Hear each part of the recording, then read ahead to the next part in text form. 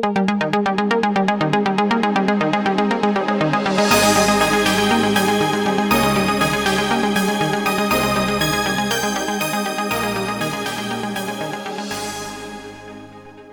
morning, good afternoon, good evening, wherever you are in the world. This is all about Windows Phone, our Insight podcast. I'm Ewan Spence in the hosting chair this week for show number 2. If you're keeping track, yes, it's the 4th show, but we had 2 special episodes from Nokia World, so we're not actually counting them in the track numbers. Joining me, the team from the All About websites to talk about the latest news and articles and in-depth conclusions that we can draw from this week in the world of Windows Phone. First up, our webmaster, the man who's put all the code together and keeps us on the straight and narrow. It's Rafe Blanford. Hello, everybody. Having a fun week with Windows Phone, Rafe? I am having a very busy week, lots to write about, and I'm enjoying having some hands-on time with the Lumia 800. There we go. Second up in the chair, we have a man from one of England's wonderful tourist destinations, that is Hull. Sitting there, having produced a Deputy Prime Minister, having produced the offspring of John Betjeman, we now have the third greatest thing to come out from Hull ever, David Gilson. Hello, everybody, and I can't believe you forgot William Wilberforce. Oh, there we go then. Now, is that the sort of thing I could look up on your Windows Phone this week, David? No, because my Windows Phone is too slow. Oh, David, of course, being from Hull, is our old curmudgeon-y thing. If you can think of someone that appeared in Ortman Animations, that's David. Also, we have the man who's forgotten more than Rafe and myself and David have remembered about PDA smartphones and the world of portable digital computing. Steve Litchfield is our third guest. Hello, I hope the rest of the podcast lives up to this intro, Ian. I do as well. It's quite worrying. I'm jet lagged from having taken the Lima to LA and back again in 5 days, but I got a bag of honey roast peanuts. I got a bottle of Iron Brew, and we're ready to go with the news from this week. And let's talk about America very briefly for a second, actually. As I was flying home from Los Angeles and looked down over New York, I could see reaching up from the skyscrapery depth a huge Windows Phone. It's part of Microsoft's relaunch, 17th launch, get America talking about Windows Phone. But this is actually a bit, Rafe, I'll come to you on this one. In terms of relaunching, this is a big thing. A 60-foot high Windows Phone in the middle of New York and lots of media attention. Yeah, absolutely. Big investment from Microsoft here to create the smartphone with the world's worst pixel density ever. But no, joking aside, this is sort of a really big push on the marketing and the publicity side. Everything that's come in here, no real surprises in terms of handsets. There were some exclusive app announcements, but this is kind of the big push ready to have Windows Phone, the Mango version, so Windows Phone 7.5, go live in the US. It's fair to say they didn't have this big a boom when they actually first launched with Windows Phone 7.0 last year, did they? I don't know about that. I think this time round they sort of had to hold an event in a party to try and get the level of excitement. Last time, obviously, it was the initial release of the platform, so I think nearly everyone was going to look at it anyway.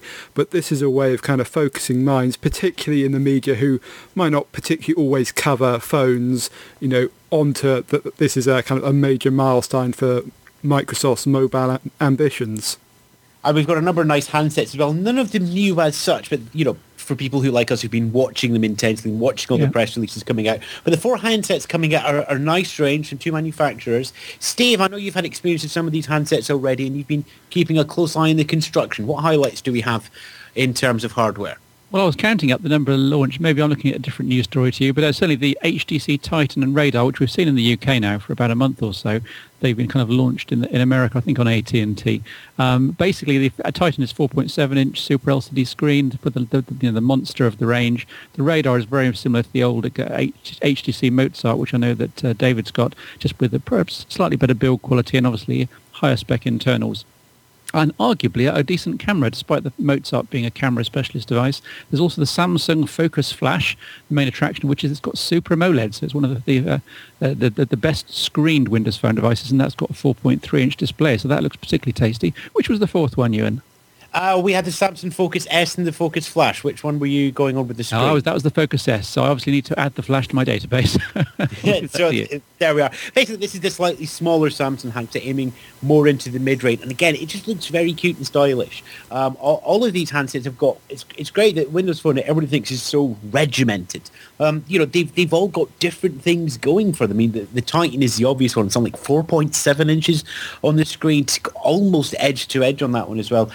Looking wonderful. And all of them are getting a $25 voucher in the box for you to spend on any application you like in the Windows marketplace. And David, we've always talked about in whole, but applications are really important for any of the new ecosystems.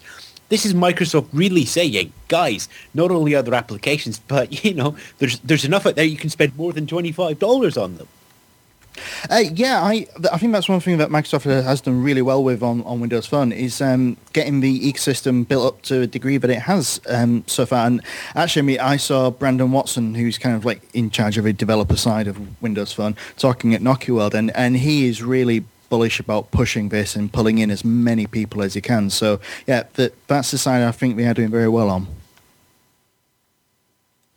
I think we should just point out for our European audience, this is kind of a big US event, and actually the launch is really about it becoming available on the US networks, particularly AT&T, and the price points that get talked about. It's sort of $50 up to $100 and $200 for the Focus S. And it's because the US market's a bit different to Europe, where the operators are in even more control than they are in Europe, and particularly for those out in Asia where the operators are much weaker. You get different market dynamics, which is why you get this kind of big launch event. It is worth saying that there were a couple of exclusive app announcements. We'll come back to these later. I think Spotify probably being the most exciting of these.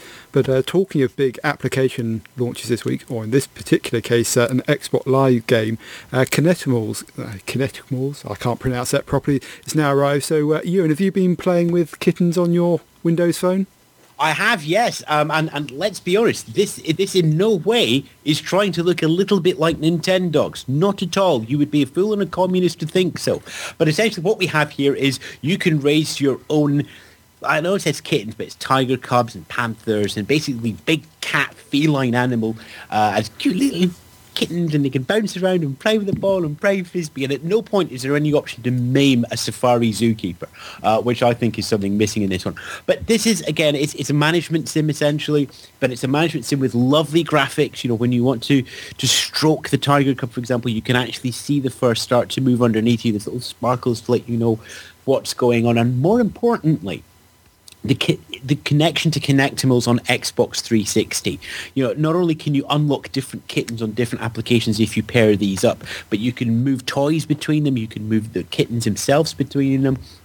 And I think a lot of people who are used to seeing smartphones in isolation, when you go out there and you tell people on the street, by the way, this phone plays Xbox, you can get a game for $4 for $2.79 in sterling, and it gets you 200 gamer points. I mean, that is a big thing for a lot of people. So not only are we now seeing Xbox Live games, we're seeing Xbox Live games that are connected to Xbox, slowly pulling people further and further into that Microsoft ecosystem. And I know people are going to go, we don't want closed systems and everything. But Xbox is a success story for Microsoft, and it's only right that they leverage it. Connectimals manages to do that with something that really shows off the graphics as well. I mean, when you look at the graphics on this, you realize, where the CPU power, where the GPU is going. It is an impressive little bundle. Yeah, I think it's a really impressive title in terms of the graphics. The gameplay is a bit so-so. I think if you're a fan of these kind of titles, it's great. But yeah, I agree, the ecosystem dimension of this, it's not the first time we've seen this. You get the poker chips in one of the other Xbox games as well. I'm sure we're going to be seeing more of this. And it does provide quite a compelling experience. The way it works, by the way, is you just hold up your phone to the Kinect controller, and it kind of reads it off the screen and does all the transfer automatically. It all works really smoothly, and I was quite impressed. That said, the game itself, I've actually been doing a comparative review, and I have to say a real live cat is significantly better, although I will say the cat looked very unimpressed when I threw the ball across the room at it, and was even less impressed when I got the skipping rope out. And I'm not even going to talk about the collar because my hand is still scarred from that particular experience. So fluffy, real animal, great, better company. Kinetimals, probably a bit safer. So there we go. Of course, it's not all about closed ecosystems. One of the things I remember watching way back at the start of the year was when the original Windows Phone handsets got jailbroken and people could start running their own software code on them. At that point, I think most tech commentators would have expected Microsoft to immediately squelch down, stop it, lock them down and start throwing in security things. In actual fact, they hired the guys that were doing it. And they're still working out independently. And this leads me to Chevron, which has announced their 7.5 Mango feature. Who wants to tell the world about Chevron? I'll jump in first. Well volunteered, David. That's what we like to see. That's what made Hull what the city that it is today. Oh dear. Okay. Basically, if you want to sideload, say, homebrew applications, you can install Chevron onto your phone to get a developer unlock. To install it is actually free, but to get an unlock token costs you $9. So it will cost you to unlock the device. And then if you want, and then once you have unlocked it, and if you want to get like what we're affectionately calling homebrew applications, but the easiest way to sideload the applications is to actually use the Microsoft Phone's developer tools, which are available for free. And I'm going to hand over to Rafe now because he's actually tried this, I think. Yeah, I should just clarify, you need to download onto your PC for the kind of unlocking tool, but I'd certainly recommend, as David said there, downloading the Windows Developer Tools SDK because there's some extra bits in there, and actually you need bits of it to make sure everything will work. Really, this is just a way of unlocking your device in the same way that developers can unlock their devices if they're members of App Hub. But a membership to App Hub costs $99 and is also a bit limited in the number of markets you can get. I think it's about 20 markets now, so some people can't unlock their devices that way, and obviously it's much more affordable. I think it's also really important for hobbyist developers who want to test and run their code on their phone without having to go through a full marketplace submission process. And I should just clarify the difference between that unlocked and a locked device is you can run unsigned code on the device. And the reason it might be unsigned is, well, essentially it hasn't gone through the Microsoft testing procedure that happens when it goes through Marketplace. That can be for a number of reasons. It might be it's a beta version. It might be that it's got something in it that would break the Marketplace guidelines, so it's some function that Microsoft have said that's not allowed, or for whatever reason it's not passed. So it's not necessarily a reflection on the quality of the software, but I would urge people to be very cautious about homebrew software, simply because, there isn't kind of the same implicit trust as there is with something going through the marketplace. In one sense, I suppose you could compare this to the kind of the wilds of the Android marketplace, where things are also kind of open in the sense there isn't the rigorous testing. And I could probably say actually that even in the Windows Phone marketplace, there isn't exactly rigorous testing, but it's probably a little safer than just stuff that's unsigned. So just be warned if you're thinking about running homebrew software on here. I would actually say that if you've got no reason to do so, it's not really worth looking into. If you're a power user who's got an interest in this kind of thing, by all means do so, but for most people it's probably not necessary. I think the biggest interest group will really come from hobbyist developers who don't want to sign up for a full App Hub account but still want to run their own code on their own device. In terms of the limitations, it is the same as a developer unlock, so you're limited to sideloading 10 applications. And so, yeah, it's good to see this come out, and Chevron Labs have put together a nice website. During the early stages, it was a little unavailable as everyone was trying to unlock their device at the same time, but I understand things are now a lot smoother and there's much less of a waiting time. And congratulations also to Microsoft, who at least had the sensible decision to at least, not let them go wild with it, but at least let them get on with it and keep a close eye on the project so it's as safe as they can make it. In other words, it's just like how computers used to be 10 or 15 years ago. Right then, let's move on. I mean, the big news this week, of course, certainly around the All About offices, is that half of our team now have Nokia Lumia 800 handsets. Boo! Any guesses who hasn't got one? I haven't got one. I need. So I've had one over in LA. The video diaries has been up on the website, and Rafe has been taking a more forensic look back in the office, and David and Steve have been basically in the background going, "We should try that. I would have tried that. I would have written that first." But enough of that. Rafe, in forensic detail, is this the first real Windows phone? I think that's a bit of a bold statement, if you ask me. I think the way you summarise this hardware is that it's a fantastic design and it really stands out from everything else. And in that sense, yes, it is a really great Windows Phone device. And I would say it is the best Windows Phone device so far. If you look at the nitty-gritty of the details of the specifications, it isn't at the top end. I mean, that goes to the Titan with its faster processor, a front-facing camera and all those bits. But in terms of the complete package, Nokia has got a better solution here. So I think that's probably what Stephen Elop was trying to get at in his keynote. And I actually think making the packaging, the design, the kind of the feel of in the hand is probably more important than any one technical specification. And so that's why I would sort of rate it as the best experience of a Windows Phone device thus far, which is why I expect Nokia to do well with this handset. You have to throw in the caveat that it is not at the cutting edge in terms of hardware, although it's fair to say that all the Windows Phone devices are pretty similar, and that's obviously as a result of the chassis specification. So, it's amazing how we've been led into a specs war in the smartphone marketplace over the last year or two. Partly because that's where Android has been fighting. I mean, and we're talking about a 1.4 gigahertz CPU, we're talking about GPU, we're talking about 512 meg RAM. I mean, we're talking about something that, if you took all the specs of every mobile phone on the planet, is in the top 0.5%. Yet we're still going, it's a little bit under specs on the geeky tech blocks. Yeah, I mean, this is top Trumpitis, as I refer to it as. People always want to have the fastest, the whizziest, the shiniest. That's why they put Go Faster stripes on their car. I'm surprised they don't do it on their phones.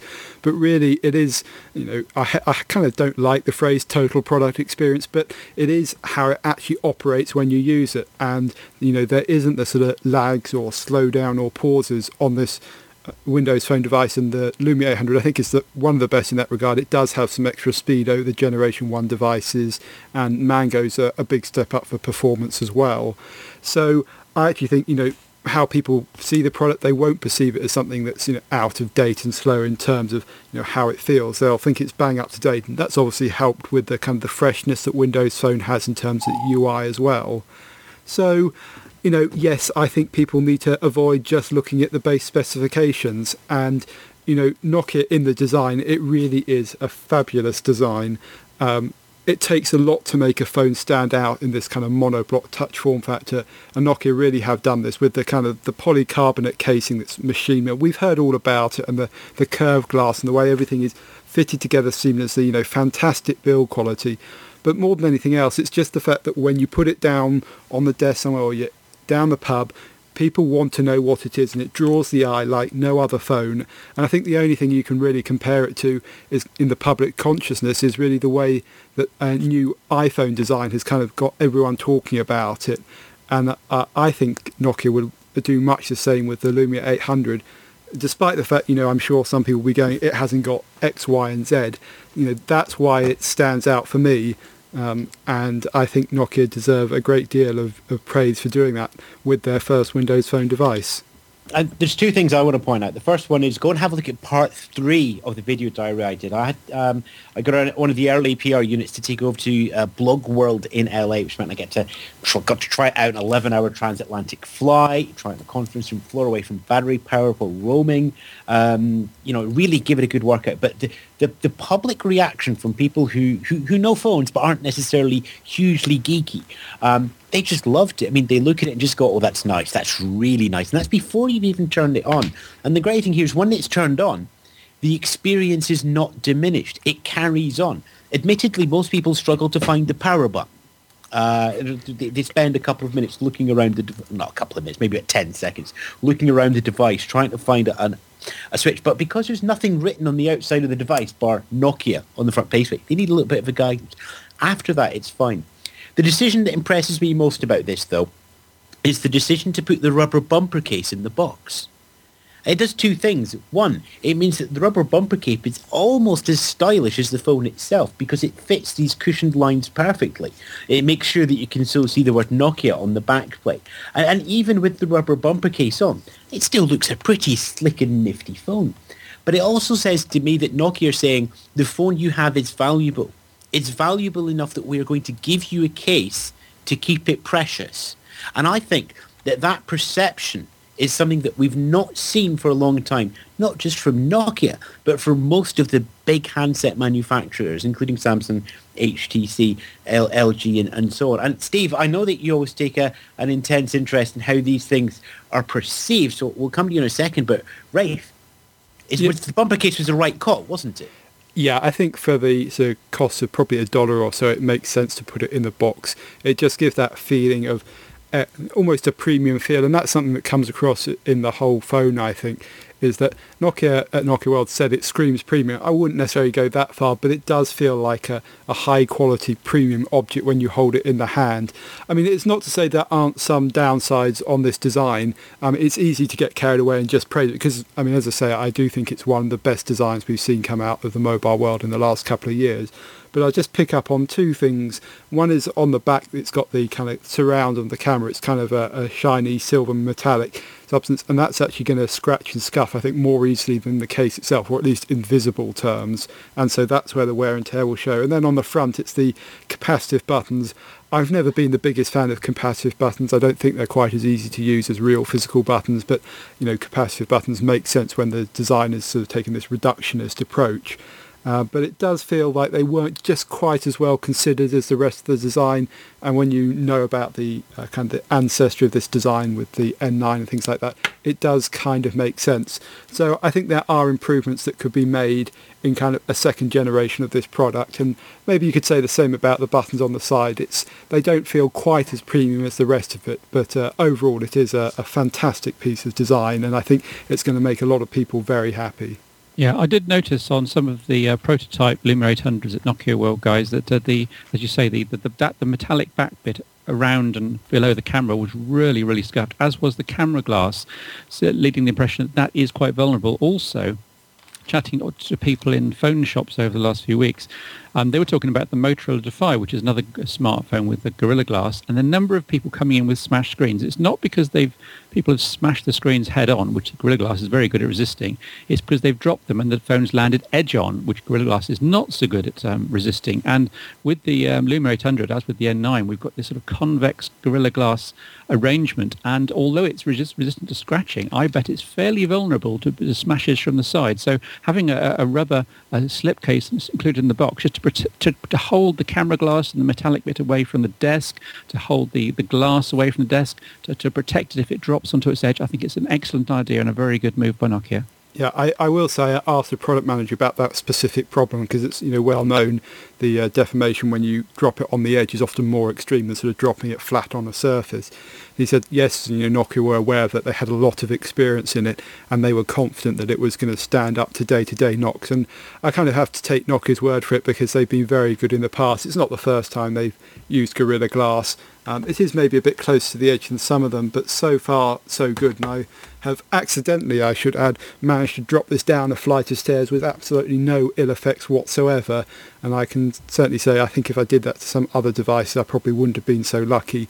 Maybe I was lucky in the way it landed, but I do think this is going to stand up to everyday knocks and bumps pretty well. And I'm fairly destructive with the way I treat my phones, entirely accidentally. But I will report back if anything does happen. Have you given it the stream test yet, Rafe? I've decided not to drop it in water as yet. I haven't got a dog to trip over anymore, which is what happened last time. But and that was a complete accident in the past, wasn't it? It was, but sooner or later, I have no doubt I will manage to immerse it in water somehow, and I will let you know what happens. I've got the rice standing by. Hey, there we go. Now, most people are going to come to this phone fresh, having never experienced Windows before.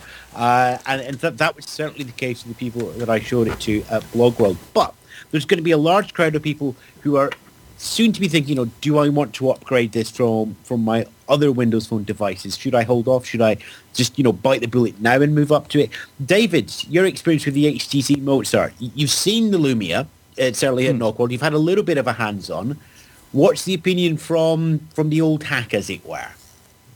Well, I think the Lumia certainly looks a lot more classier. I mean, and certainly if you were to put the Mozart and the Lumia together, the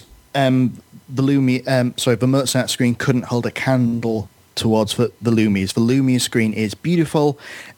The black is so black, and the graphics are floating on the surface. That's brilliant. There's some things on the Mozart which I am concerned won't be any better on the Lumia, because I'm finding Mozart to be really slow for an operating system that's supposed to be online all the time. It is painfully slow for the People Hub to update, to like manually synchronize my email. And at the moment, I'm holding it now and looking at it in the download section of the market, and I have a couple of podcasts and an application that are supposed to be downloading, and I've been having to keep going and tapping them to kind of cajole them to start downloading again, because they keep failing, and it does this all the time. So I just find it interminably slow, and I'm also not very, very impressed with battery life. I mean, I'm taking measurements every couple of hours every day at the moment, because I'm going to do a review, and on average, through various different usage patterns, I'm averaging out about 10% an hour on the battery life. And it was interesting watching your videos in America, Ewan, because I saw how people were impressed that they were seeing something different, but I didn't see their fingers waggling away on the screen doing things, so it looked like they were waiting for things to happen too. I think at that point, part of it is because you've got the kinetic scroll and they're just looking through the applications and stuff. And when you watch the start screen, the live tiles, they are doing stuff. And that's what people were doing. It was like almost like they were watching the rest of this information roll by. But obviously, once Rafe and I have had a decent amount of time, we'll have long-term stats on the batteries. My gut feel on the Lumia 800 so far is that it's better than something like the HTC Trophy that I've had experience with. It will do a working day and a little bit more, which works out to for me to be about 11 or 12 hours. So it's, doing simple maths, that's slightly less than 10% an hour. But we'll see how that goes once we've got that in action and have the gut feel on that one. So we're going to quickly round up the show. What I want to do here is something that I'd love to be carrying on doing every week, which is application picks. Basically, each of us gets to choose one of the applications that we've been using, either fresh out of the marketplace or one that we've had on the device that we think needs to be showcased a little bit more. One each, maybe about a minute tops to explain why and take some questions from the rest of the panel and move on from there. Rafe, you've already kind of mentioned the one you want to mention earlier, haven't you? I have. I mentioned Spotify earlier. This gives another music solution on Windows Phone. For those that aren't familiar with Spotify, essentially it's a streaming music service whereby you can pick any music track and it will stream it to your phone. However, there are some added bonuses in that you can have track lists and playlists, and you can actually download those for offline usage. In order to do that, you actually have to have a premium membership, and actually that's true of any of the Spotify services on mobile. It started as desktop services and has been extended to mobile. The premium service costs $9.99 a month in the UK and sort of similar price in the other markets. So it is quite an expensive option when you consider you can get something like the Zune Music service for around the £80 mark. So it is, I would say, more expensive than that. But a lot of people may already have a Spotify account because they use it either on their desktop or on another device. In this case, they'll be very pleased to see this application. UI is nicely thought out. It follows the Metro themes. There's plenty of swiping. It's nice and simple, easy to use. So, a thumbs up from me. And if you want to try it out, you'll be given a 3-day premium trial before it sort of reverts back to free mode, in which case you can kind of just look at your account settings and not really do anything on the mobile device. Okay, that's £80 a year for the Zune Pass, not £80 a month compared to $9.99 a month, in case you got the maths out very slightly. £80 a month. Yes, that's a good deal. Right, okay, Spotify from Rafe. Steve, what do we have from you? We have, this is something one of the very first applications I downloaded from the Windows Phone marketplace, Infinite Flight, which is, as it sounds, a flight simulator. And I've put a full review up on the site, so do go and look at my screenshots and also a brief video of taking off in a 747. It's quite staggering, really, that we have a full sort of almost commercial-grade flight simulator in a phone. Now, and we've been used to this with X-Plane on the iPhone. I believe X-Plane's now made it to Android as well. This is very much in the same vein. What's especially exciting is not the fact that it's better than those, which it's not yet, but the fact that it's really exciting to be in at the start of a project. So already it's great fun to fly around, to take off, fiddle around with the options, to view from external cams, try different planes. Almost every week, every fortnight, there are new planes to fiddle with, new options, new bugs fixed, and hopefully new areas going to be added. So having paid your whatever it is, £3 or £4 to buy the application, over the next few months and even years, it's going to be expanding and expanding and expanding without you having to pay again. It's just like being part of that community and watching the project grow. So a great little flight simulation game, Infinite Flight. It's not incredibly detailed as well. You don't have fuel balancing or trim tabs or anything like that. Thank goodness. But it has that. It's found that lovely sweet spot of playability and simulation. And I've got it in mine as well. And what I love about it is you can put all the navigation aids off. You can leave just your speed and altitude up, and you can fly a proper circuit by eye with some of the things. Even like you take a Spitfire. I mean, you're doing a 5 mile circuit. It's possible to eyeball the whole thing and bring it into landing, and it feels just about right. Which I love in that one. David, let's take you. Slightly interesting choice, and kind of blurs the line of what's an application, doesn't it? Yes, rather than an application, I'm actually suggesting a website this week.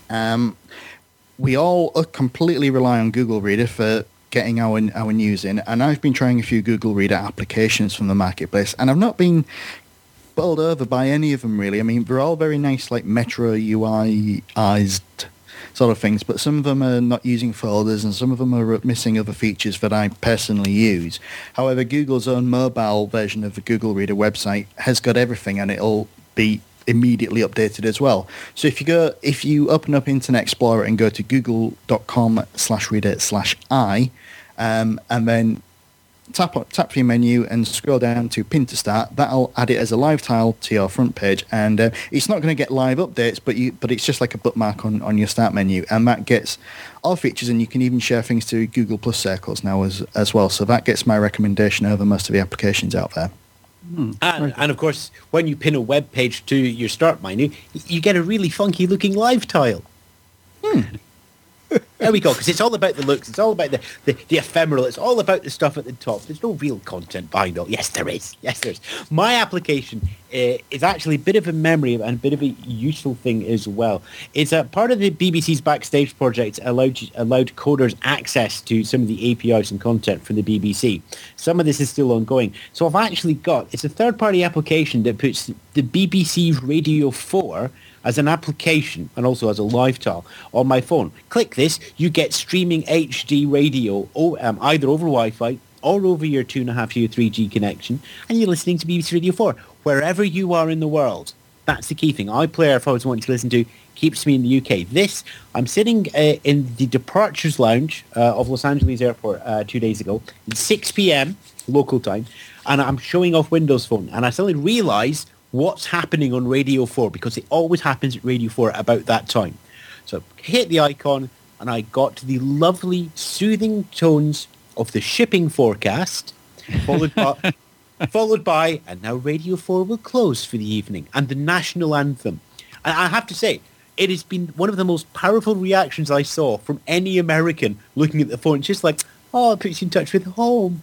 Oh, well, that's very British, sad, isn't it? Oh, it's the national anthem. How wonderful. I hope you stood up. I didn't stand up, no, because everybody else would have stood up and they would have went, oh, that's the Brits. We got rid of them 200 and odd years ago. And it would have been slightly awkward. But in terms of memories and getting access to things like Today programme and all the great comedy programmes you have on at 6:30 and Just a Minute as well, the BBC Radio 4 HD player. There's also versions for BBC 1, 2, 3 and 6 as well, or you can wrap them all up in one. But Radio 4 is enough for me. So there we go. Hopefully that was all enough for you on today's All About Windows Phone Insight podcast. Only remains for me to remind you where to find us throughout the rest of the week. It's www.allaboutwindowsphone.com, and our Twitter account, which, Rafe, is AA_WP. There we go. And we also have thanks to give out to our guests. So Rafe Blanford. Thanks everyone for listening. David Gilson. Thanks everyone for listening. Talk to you next time. Steve Litchfield. Yes, bye-bye. We'll catch you next week. And I, of course, I'm still Ewan Spence, host for this week, maybe host for next week as well. But no matter who is in the chair, who is guessing and who is contributing, we will be bringing you a snapshot of the Windows Phone world as we see it. For now, snapshot is over. It's time to recharge.